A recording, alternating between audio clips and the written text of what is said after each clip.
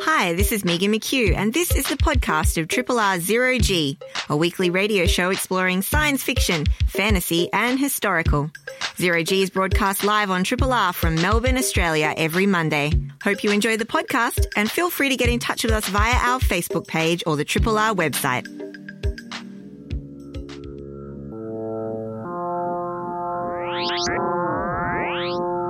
Zero G.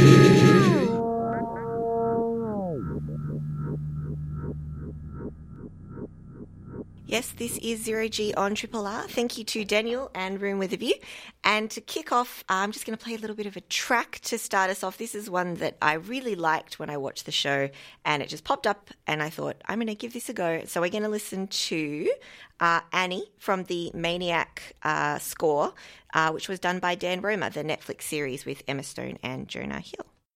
I'm Terry Pratchett, the undeservedly famous author of the Discworld novels, so you can believe me when I say that Zero G on 3RRR is the finest science fiction and fantasy show this side of the black stump. I also think Dibbler's delicious pork sausages are the finest eating anywhere in the world, so you know you can trust me on this. Ha ha ha ha ha ha ha, with 3 exclamation marks. G'day. Welcome aboard the Starship Zero G, science fiction, fantasy and historical radio for episode number 1265, entitled Midsommar Mordar. I'm trying to do my Swedish accent there, but, you know, everything I know I learned about Swedish from Sesame Street, and possibly from Star Trek, where they had the Borg. Podcast title: Summer is a Podden in. Obviously, that would be Bjorn Borg. Now, 1265. That's a significant number in Star Trek terms. It's NCC, their serial number, 1265, the USS Ride. According to Star Trek Memory Alpha Wiki, it's a Shepard-class starship operated by Starfleet, named after 20th century astronaut and physicist Sally Ride. Dr. Ride joined NASA in 1978 and was the first American woman to travel in space. And she was only the third woman overall, after 2 Soviet cosmonauts to do so. Ride flew aboard the Space Shuttle Challenger twice and passed away from cancer in 2012. The USS Ride fought in the Battle of the Binary Stars in 2256 against the Klingons, as shown in Star Trek Discovery. I am Rob Jan. And Megan McHugh. And given the number of folk horror movies I have watched, I can only conclude in Melbourne today that not enough sacrifices, chanting and nude interpretive dancing has been carried out to properly prepare the way for summer. I know. I had some hail at my place this morning. I was like, all right, that's what we're going with for this season. Fair enough. Hail and hello. So, yeah, we are going to look at Midsommar. Oh, I'm very keen. I've not watched it, but I have read... Oh. I was going to say I'm very interested to hear your thoughts on it. It's a great film, but I don't think it's for you, Megan. Okay. Interesting. Did you see Hereditary? Actually, no, I haven't seen Hereditary. Okay, yeah. I have heard good things, and it's not because I don't want to. Mm-hmm. Yes, I'll be keen to hear if you recommend it for me or not. Ooh, well, on a lighter subject. Oh, yes. The Toys That Made Us, the 3rd season of this light-hearted and probably over-enthusiastic documentary about iconic toys, has unboxed itself on Netflix. Out of the bubble pack this week, they've got toys including the Mighty Morphin Power Rangers, My Little Pony, wrestling toys as well, and the Teenage Mutant Ninja Turtles, my favourite out of that bunch. Nice. Although I did make a My Little Pony Tony Stark conversion figure once. So... in these episodes, which is a sort of a documentary style. Yeah, nice. They've got a lot of great series like that at the moment. That I think they've got the movies that made us as well. Yeah, nice. I learnt about hair play, which is an important aspect of My Little Pony play. Right. You know, you've got to brush out their tails yes, and their manes. Yes. And I also found out that you never refer to or treat ponies as horses. No. Very different. And they're not supposed to have saddles either. No. So all these things educational program. Yeah. And that the Mighty Morphin Power Rangers uses stock footage from the Japanese superhero giant robot series Super Sentai. Because why would you reshoot stuff when you can't tell? Yeah, they just repurposed it with American actors. Yeah, brilliant. So I think that's really cool. And cynically exploitative as well. Of course. And that is actually a fairly controversial show back in the day regarding how they looked after or failed to look after their workers, their actors. Anyway, I already knew that there was a fifth Teenage Mutant Ninja Turtle named Venus de Milo. Just for the television shows. In fact, I actually have that toy. Really? Yeah, and it's just a girl Ninja Turtle, which is fine. You know, I just don't know if it was the moment because it's not a very popular character. Yeah. Anyway, this is the Toys That Made Us, so you will be able to check that out. Where's that? Netflix. Netflix. Nice. Yeah. Have you caught up with anything new? I've actually started, not really new, but I really loved this series, Vox Explained. Have you seen? No. Similar vein to this in a way. And they do little mini... I've always liked the Vox stuff. They put a lot out on YouTube and they have really good articles on lots of different topics. Season 1, they cover just sort of mini docos on lots of different random topics. There's one on cryptocurrency, there's one on K-pop, there's one on tattoos. And Season 2 is currently still coming out, and I hadn't watched any of it. I didn't realise it was there, so I've been trying to catch up with that. I watched Diamonds and also Beauty. So there's all kinds of different little tidbits. It's called Vox Explained, and it is a Netflix series, but it stems out of Vox, which is sort of a well-known... I don't know, what would you call it? News site, culture website? Yeah. I would also let you know that season 2, I think, of Wellington Paranormal is kicking around on nice. SBS, I think. I don't think it's on the Demand channel yet. Have you ever actually had trouble? I haven't seen Disney Plus drop an app on smart TVs yet. It hasn't. I've seen it on Mac platforms and Android phones and stuff. Yeah, they may not have. Yeah, just speaking of streaming. I use Chromecast, so I don't know. It's so fiddly. It used to be... No, I'm not going to go there. But it was very limited, though. But with options comes great responsibility, yes. But... The first television I had was black and white, and it only had 4 channels. That was it. Well, mine, when I was growing up, ours had one of those click dials where you go... and it's like quite firm and it goes click, click, click around, and then you have to kind of adjust the... Yeah. Ours was one that went... shows how old I am. Clunk, clunk, clunk. Yeah. Anyway. So... We digress. We digress there. Back into the past. The Mandalorian. Yes, of course. That is also what I've been watching. I've actually watched the first 3 twice now. Oh, yeah. And then I watched the 4th one yesterday. You watched them twice? Yes. Well, I watched them with my partner as well. Oh, that's was cool. Like, yes, let's watch these. Yeah. So I had to watch them again. Not had to. I enjoyed it. You had to, yeah. Written by Jon Favreau, the chapter 4. We've talked about the first 3 chapters. Last week we were a little coy about them heavily referencing and homaging the Japanese samurai series Lone Wolf and Cub, or Baby Cart Wars, as I've also heard of it. And we went very no spoilers last week because we wanted to give some time to catch up. But I think... the whole world knows about... time has come. Baby Yoda. Exactly. He's a meme. His gifts are back. He's going to be president 2020. It couldn't be worse than the toddler in chief. Well, exactly. Yeah, and this is obviously the unbelievably cutest thing ever. It really is. It really is. But it's not obviously He. Baby Yoda.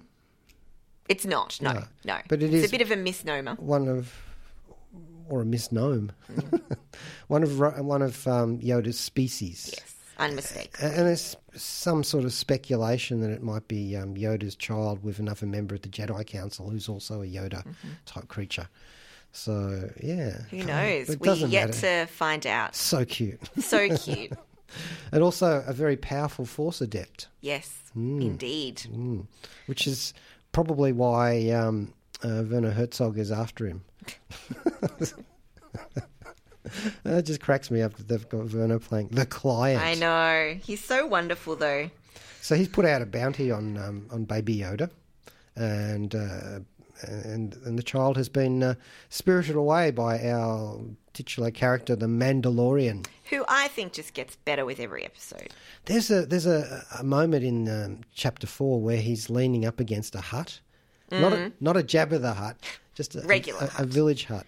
And he looks just so cool. He's got his legs crossed and he's leaning against the door frame in his armor. And... He's definitely got something. I think that actor does a really good job of acting through Pedro Pascal. Yes. Acting through that helmet.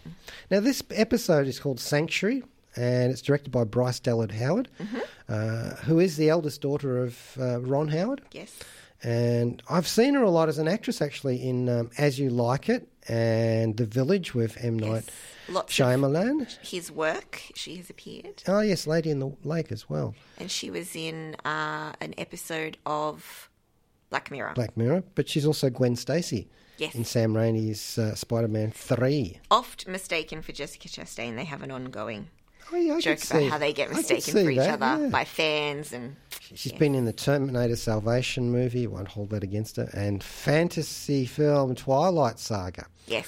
I think she was a werewolf. She replaced someone, I'm pretty sure. There was another. Or she was replaced. I can't quite remember. Don't really keep all that Twilight knowledge in my brain. No, it's all sparkled away there. Exactly. Was she a swearwolf or? No, I'm pretty sure she was a vampire. But... Okay.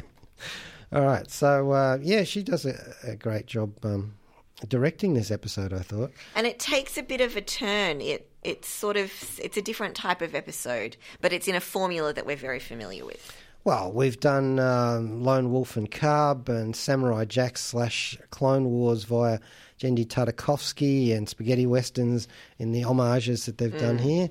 And this week it's Seven Samurai. And it's very much one of those, there are a lot of shows where you do this kind of, you arrive somewhere and then there's some issue that you help with and you learn a bit about those people and then, our characters grow and discover something about themselves, whatever, and then, that's sort of the little bottle story. I might get a bit spoilery here.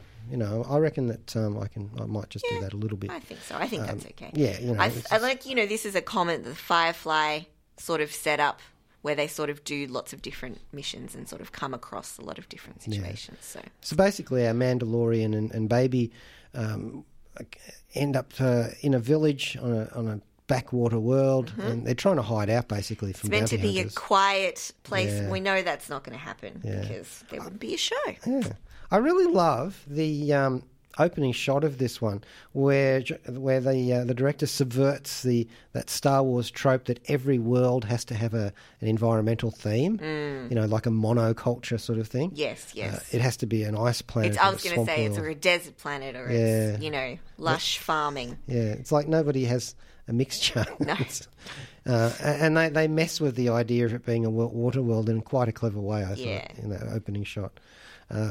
There's a small village there, and that they're going to be raided by orcs, which is actually what it looks like. Really does. All those, it looks a bit like Reavers from Firefly as well. They've got that kind of, anyway. Yeah. Yes. But these guys are no ordinary raiders. They actually have some heavy support. And it's the only time in the Star Wars universe that I've ever saw this particular type of heavy support being actually scary. I mean, my God, it was scary. It was like what War of the Worlds should look like occasionally. I thought that was handled quite well. Yeah, very nice shot. They've got some interesting people who appear in this. Gina Carano playing a former rebel shock trooper. Yes. What's it? Cara Dune or something like that. That's the name in this. She's a mixed martial artist from American Gladiators and has played a lot of that sort of type of character in films, action films, Fast and Furious. Where she's there for her sort of physical skills and the acting part is like she's come into that. And Deadpool? I recognise her from. And she had a cameo in Kill Bill Volume 1. She was one of the witnesses at the wedding. And she was an XRN combat android in Almost Human. So I actually think she just plays the physical part of this without really even having to. She looks like she's a warrior or a fighter. There's no doubt about that. The way she moves, it's really cool. Absolutely. Actually. But she's also got a lot of acting chops in this, I thought. Yeah. She plays a a little bit sort of battle weary, but it's a good role type for her. Yeah. I think that's been cast very well. Yeah, so I think she's done it extraordinarily well. Actually, she stood out in the cast, and you got to see her face too, Yeah. which is interesting for characters in this. Oh, I want him to take his helmet off. Anyway, We did. You just never see it. I don't think we ever will. I don't know. I wonder. He's like I he's like Judge Dredd. Yeah. Takes the helmet off, but you'll just see the chin. I just love that actor so much. I just, And the widow Amara, played by Julia Jones, who we've seen before, again in Twilight and in the Westworld series as well. And she was actually cast in a genre western, Jonah Hex, too. So that thing with here she Megan is. Fox. Yeah. Here she is in another genre, space western. What should they reference homage next in the Seven Samurai, Lone Wolf and Cub? I reckon. I was thinking maybe Zatoichi with the blind swordsman. Oh yeah. Except they've already done that in Rogue One. Yeah, true. Donnie Yen was that. Well, the thing, the world is their oyster, really. I'm curious as to how many episodes are there? 8? 8, I think. I'm curious as to the arc that the series is going to take, especially because we're seeing it an episode at a time, not binge watching it all at once. I want to see them do El Topo or Django or Trinity, the Terence Hill and Bud Spencer type thing. Maybe a High Noon would work. I certainly think The Searchers would be appropriate. But there's a John Wayne movie called The War Wagon with an armoured vehicle that is pulled by horses armed with Gatling guns. I think something like that would work well in a Star Wars universe. Yeah. So like a moving vehicle, a caper sort of one. But they did that on Firefly too. So Yeah, the thing is, I guess there's a lot they could do. Oh, and Solo. Didn't they do that in Solo? Ooh, I've blocked that movie out. It's one of those movies they did that in. I can't remember. Anyway, that's what we've been talking about today. The Mandalorian on Disney Plus. Disney Plus. I think it's been pretty well received. I certainly really enjoy it and look forward to the episodes. I think it can be enjoyed by... I think it's also, if you're not as familiar with the Star Wars universe, you'll get a lot out of this anyway. I think it stands on its own. Well, yes and no. Look, there's two ways to look at the homage sort of thing at this stage, and it's only like 4 episodes in. It's very, Well, we're halfway through though. Yeah, so. That's true. I reckon this will get renewed just like that. Oh, and by the way, speaking of, I'll go back to my thought there, which was, look, you're either going to recognise the films that this is running through its veins. Or you're not. If you don't, then you're going to read reviews which say, oh, yes, they've done da-da-da-da. And that may lead you to those films. Yeah. That's the way I like to think of this as above the line. I'm not going to sit here and say, that's a rip-off. Because it doesn't feel like that. And it's done well. What do you mean by a rip-off? Well, that Seven Samurai thing, the mercenaries in the village teaching their villagers how to fight. I think at this point, though, those kinds of things are so in the cultural mindset already. Like, I'm not saying, that is sort of the seed and definitely the template for where it all came from. But I think there's been so much over time that's come through and, use that kind of material. As we said last week, especially if you remember the relationship between Japanese filmmaking, especially Kurosawa and Westerns, there's this sort of already very dynamic closely linked. And it's not in a way like even something like the way Kill Bill is, emulating things. I think this is a very different thing. I think it's something that's kind of been... It's kind of been marinating, soaking in these things, and then comes out its own dish. I don't know. Yeah. That's how I feel about it. And I'm having fun anyway, so I don't care. Yeah, I think... Leave it to the lawyers. It's doing what it's doing. I think what's interesting is that Mandalorian has a definite specific type of tone, which is probably the most similar to Rogue One's tone in terms of... It's a bit more straight down line. Like, if you look at Solo, that's like all explosions and, it's a bit naff. I don't know. I think maybe they've kind of finally found the right tone area for a Star Wars kind of for a spin-off, property. Certainly. Yeah. And to tell you the truth, I'm watching this, and this is the opening shot in this one, and I'm just thinking, this is so effortlessly more interesting than the mainstream Star Wars universe. Yeah, I think that's because it has the luxury of looking at things without the pressure of being in the... You know what I mean? And I think that's what Rogue One had for it as well, is that it could do what it wanted, take what it wanted from the main universe, as long as it ended up at the start of Star Wars. Exactly. Whereas I think the main universe is like weighed down by the burden of being what it is, you know? Yeah, it's heavy, isn't it? Yeah. The carrying the luggage around, and it just doesn't always suit the stories that they come up for. Yeah, and then, you know, there's fandoms, and I'm not saying they try to do fan service, but like, you know, there's certain elements to be considered. So, these are full of Easter eggs. You know, mostly costumes and aliens and bits of music and stuff. And, you know, lots of different things. I like when it starts with that little nature shot. I've noticed they've done that the past few episodes of some kind of local creature. It's pretty cool. To return to the other point that I wanted to make, Jon Favreau's chef show. Oh, yes. That's in a new season that's dropped on the old flicks. I really love that show. I've got that as something that's on my to watch as a treat list. And in one of the episodes in this season, he goes to Skywalker Ranch. He does, yes. Yeah.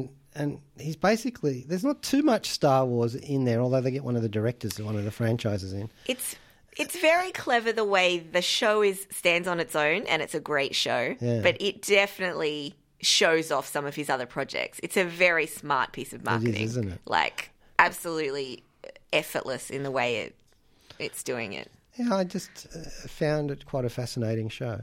I'm glad you liked it. Yeah, I wouldn't try to cook anything. I mean, they're not really. It's not really a cooking show. A lot of what it's like, now we're going to roast this in our special bespoke barbecue for 48 hours. It's like saying, well, what sort of Star Wars food do we have? Well, there's blue milk. The famous blue milk. Yeah, how to fricassee a womp rat. Or it'd be like there would be. Oh, isn't that we saw that in The Mandalorian? They were frying one of those. Yeah. Creatures like from on a Phantom Menace. rotisserie thing. Do you remember the? Oh God, that's going back far. The slave master of Anakin Skywalker in Phantom Menace was this guy, this sort of spindly guy. That's one of the things that's being roasted on a spit at the start of The Mandalorian. I thought that was disturbing. Like the idea of roasting something in front of its mother. Ugh. No. Anyway. Gee, we're really gearing up for Midsummer here. Oh, yeah. I absolutely cannot wait to hear you talk about it. And I think, I don't know. We'll talk about it. To lead us into that, we're going to play a track which will be our Bowie track today, and it's called I Feel Love. And it's quite a famous disco track because it's by Donna Summer. Now, why is this relevant to David Bowie? Well, I will tell you. Back in the day, Mr. Bowie was doing a session when somebody came into the studio and said, "Listen to this. You've got to listen to this. This is the music of the future." So clearly, this is pre Ziggy Stardust and stuff. But anyway, so this is Donna Summer, who was who died of cancer at age of 63. But well before then, her music was influencing a lot of other performers, including David Bowie. So, you know, she was. I'm just playing this because we've got the Summer influence here. Triple R. This is China Mieville, author of Perdido Street Station and The Scar, and you're listening to Zero G on 3RRR FM. Yeah, Donna Summer there with I Feel Love, just our Bowie track for today. Highly influential upon Mr. Bowie and other... A lot of artists. Yeah, from then. Actually, I kind of like the pacing of that track, actually. Oh, yeah, me too. So, off we go to Midsommar. Yes. I'm so intrigued to hear your thoughts on this. Directed by Ari Aster. Hereditary. I've listened to a lot of podcasts about those movies. I probably should just watch them. Now, the budget for this movie was only about $8 to $10 million. It's such a small amount. Such a small amount. And he's done a lot with it. I suppose that it takes place in one area, from what I understand. Yes. Mostly. Yes. But they actually built the village that's in that area. Yeah, nice. Now, it's a folk horror movie with... Although it's kind of masquerading for a relationship breakup movie too. Okay. So there's all these little two little collisions there, which apparently the director was going through at some stage. So maybe there's a little bit too much autobiography. He's worked through his pain to... Yeah, which does really worry me. Okay, so we've seen Hereditary back in 2018, and that actually is kind of a folk horror movie as well, in its own twisted way. This one, basically you've got some friends, not quite like the cast of the sitcom, but almost. And they do actually have at least one member amongst them who is a sitcom regular. They're off to Sweden. There's this festival that occurs in the home village of one of the group, and he's taking them all back to this 90-year festival, once every 90 years. And guess what? It's isolated. It's not everything it's cracked up to be. But one of the actor who's playing the guy who takes them to Sweden, he said a funny thing in the making of documentary, because I've seen this on the Blu-ray. There's a making of documentary? With a little making of documentary and 20 or 25 extra minutes, because this is a director's cut. Oh. It doesn't feel over long. It looks long, though. It's already 2.5 hours. Interesting. Okay.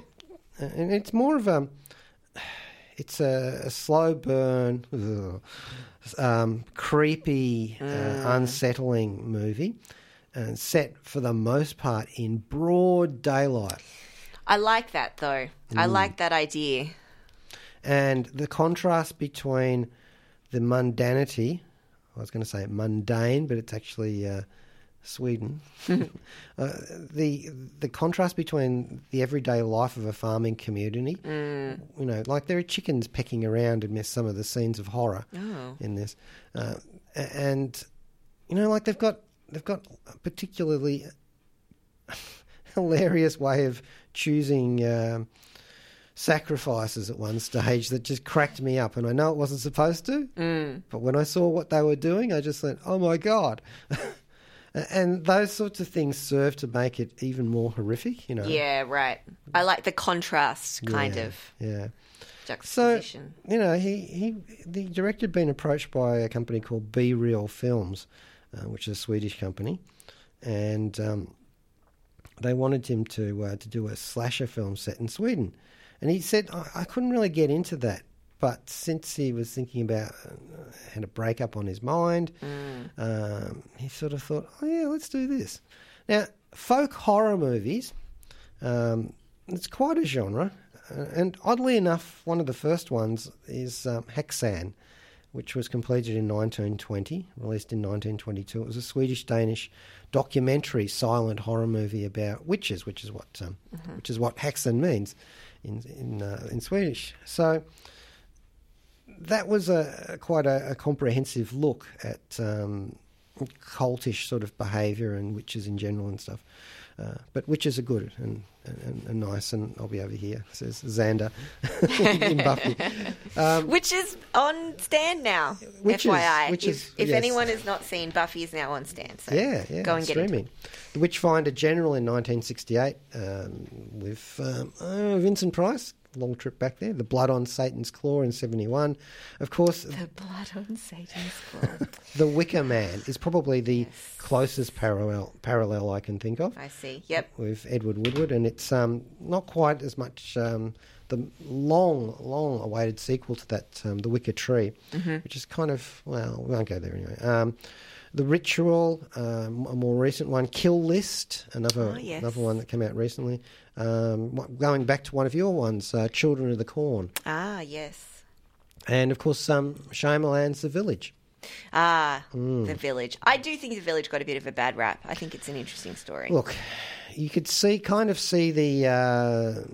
thing coming, the twist in it, but it still, I reckon, would have made a damn good Outer Limits or Twilight Zone episode, that one.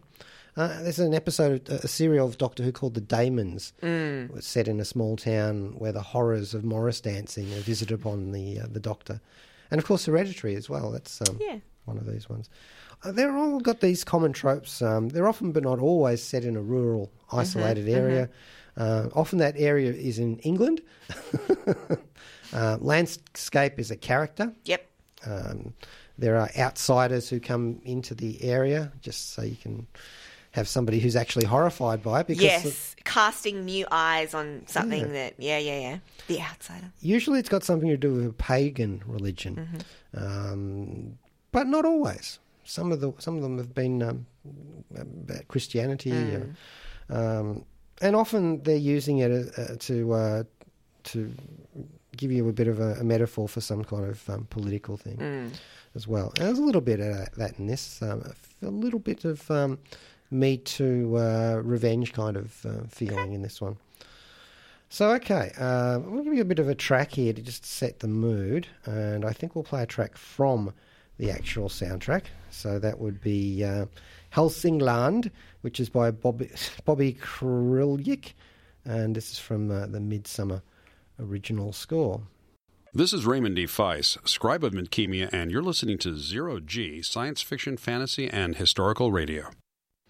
Ooh, that was very moody. Yeah, Bobby Krylik, whose band name is the Haxon Cloak. We were talking about Haxon before.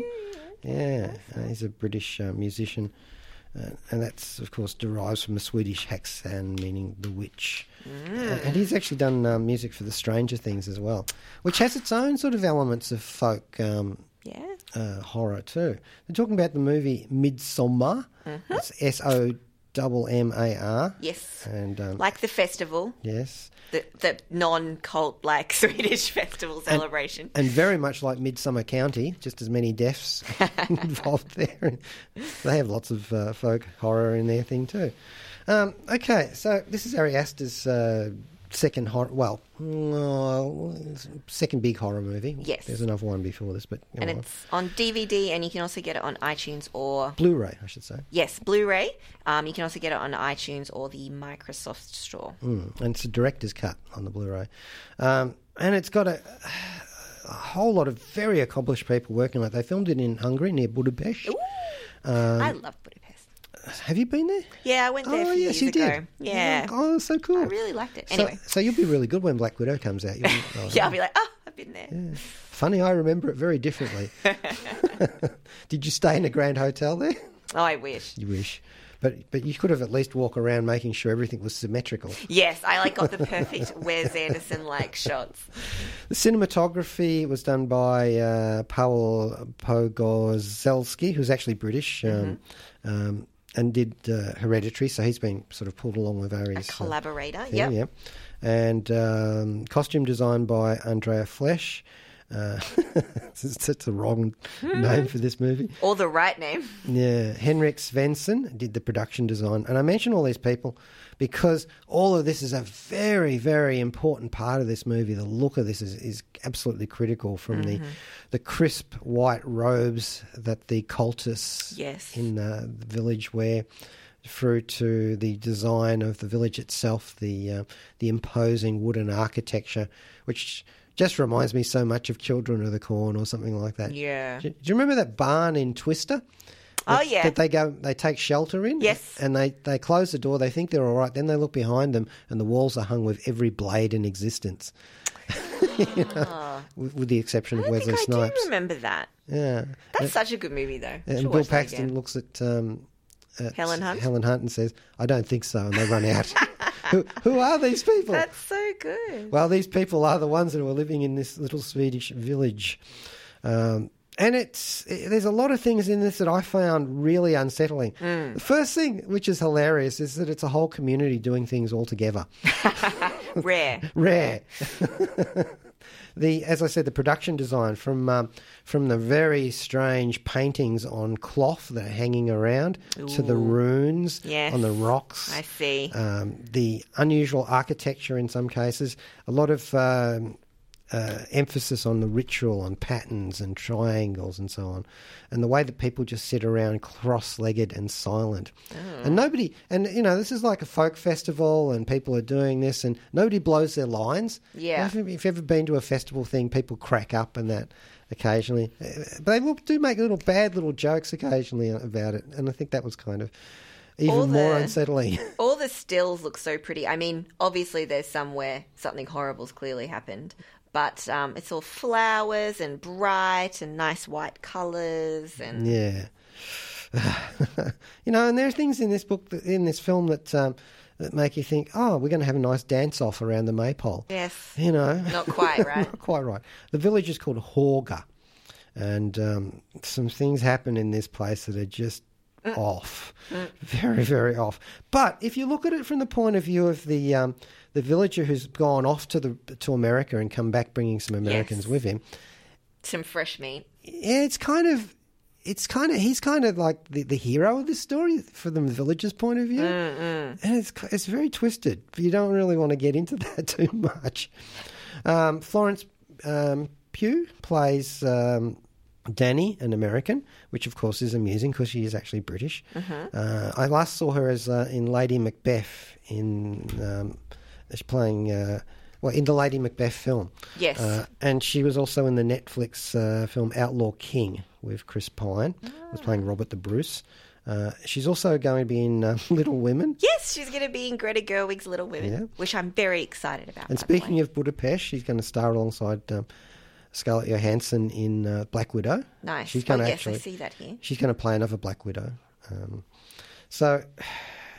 She does a great job in this. A lot of the focus of the film's point of view is on her. She carries it all the way through and just does everything that she has to do to be the perfect character in this, to have circulating through it. She's got a tragedy. The character has got a tragedy as a backstory. I have heard about that on a podcast. Yeah, and it's quite affecting, and the director really lays that out as he goes along. And there's this really good scene where she's crying in a bathroom in an apartment, and then they rotate the scene to crying in a bathroom on an aeroplane.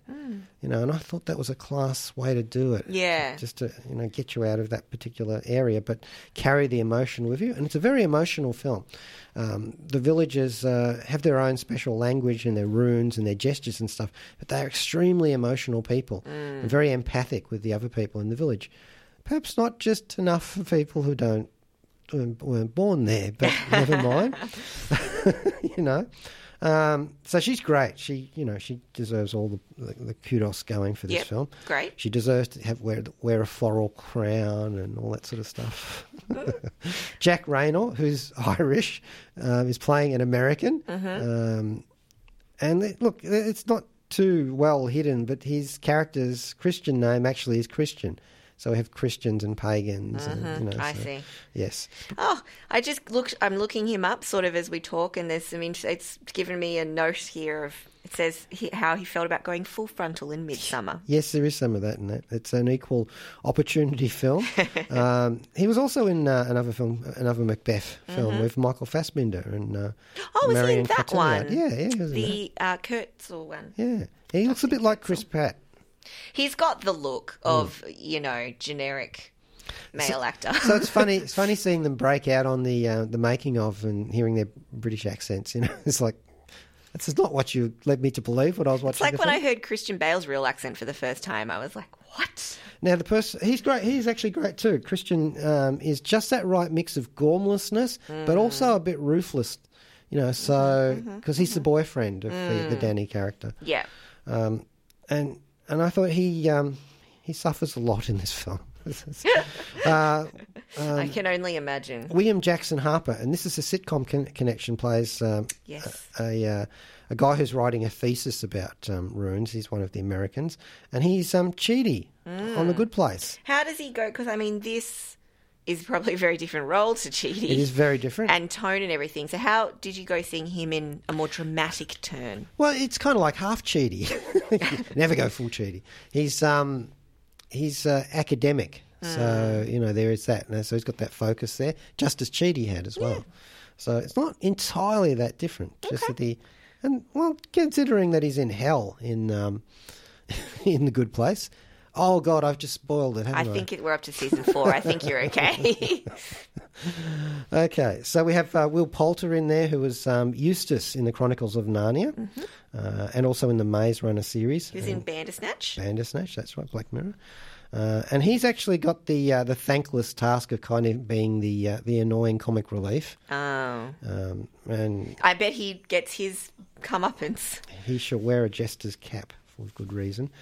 And of course, the guy who's playing the villager who goes and drags these poor people back. Who's that? Wilhelm Blomgren, who plays a character called Pele. I like we've got a good mix of sort of unknowns and people who have done things, but not household names. Yeah.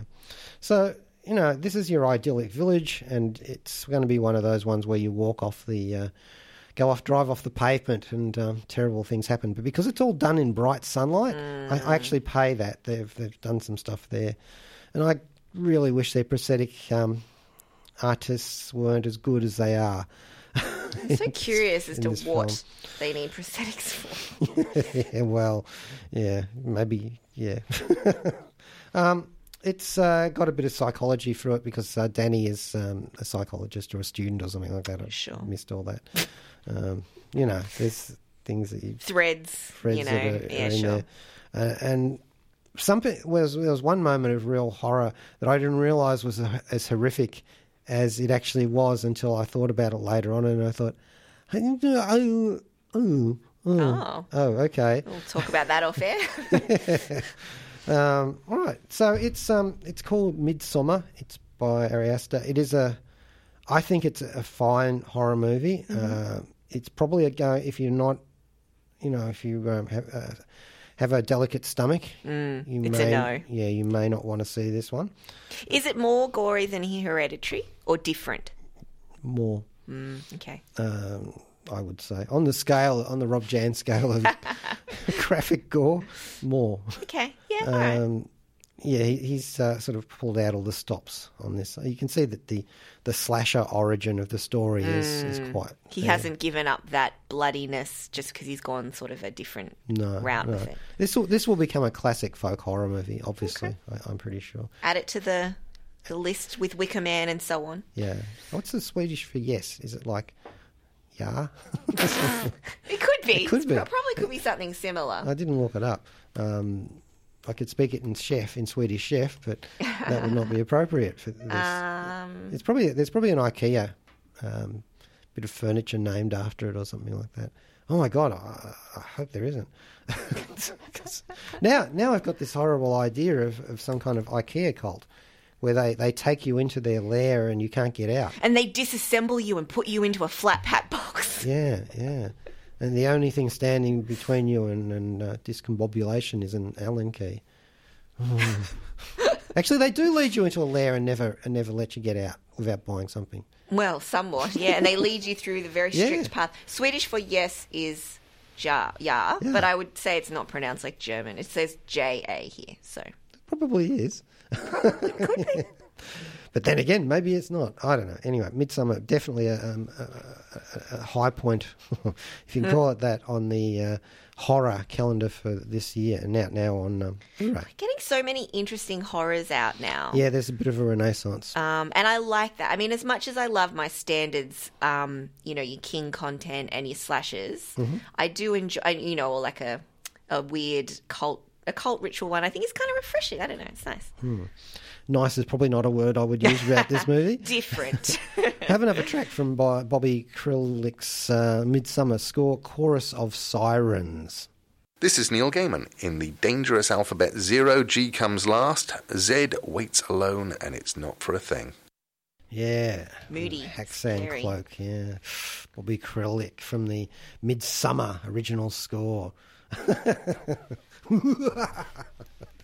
Yeah, and like I was saying at the top of the show, I just don't feel that enough ritual sacrifices and dancing around flames have been done because it's still damn cold here in Melbourne. I got my winter coat on. I know. I haven't put any of my winter things away. Yeah. It's not okay. If we were some kind of mainstream talkback show at this point, we'd cackle and go, "Ha! That for global warming," in some simple-minded, childish. Luckily, that is not us. Well, yeah. I mean, global warming, yes, of course. But simple-minded and childish? Well, yeah, actually, maybe, yeah. As the corn goddess is my witness. Corn Goddess. Corn Goddess, yes. I think we will play a track from the Wicker Man soundtrack. Can you... because we're talking about the Wicker Man, I want to play a little bit from the ID card that we've got. Peter Woodward. Okay. Yeah, because we'll play that in a second before the track as we go out from the Wicker Man. This is music and songs by Paul Giovanni, performed by Magnet, and this is the original soundtrack album from The Wicker Man. And they didn't bring this out until 2018. So the Wicker Man film came out in 1973, and Silver Screen Records has produced this one to come out. And I always wanted this soundtrack, but for years and years you could only get like bootlegs and stuff off the, downloads and things. And it's great to actually have a physical soundtrack of this. And of course, Edward Woodward is the guy who gets burned alive in the ritual folk horror movie The Wicker Man, and his son Peter Woodward we interviewed once at some stage. So that's about it for Zero G today. Joe Bernadette coming out next with Astral Glamour. Thank you, Megan. Thank you, Rob. G'day, this is Rob Jan. Thanks for listening to the podcast of Triple R's Zero G, a weekly radio show exploring science fiction, fantasy and historical. Zero G is broadcast live on Triple R from Melbourne, Australia every Monday. Hope you enjoy the podcast and feel free to get in touch with us via our Facebook page or the Triple R website.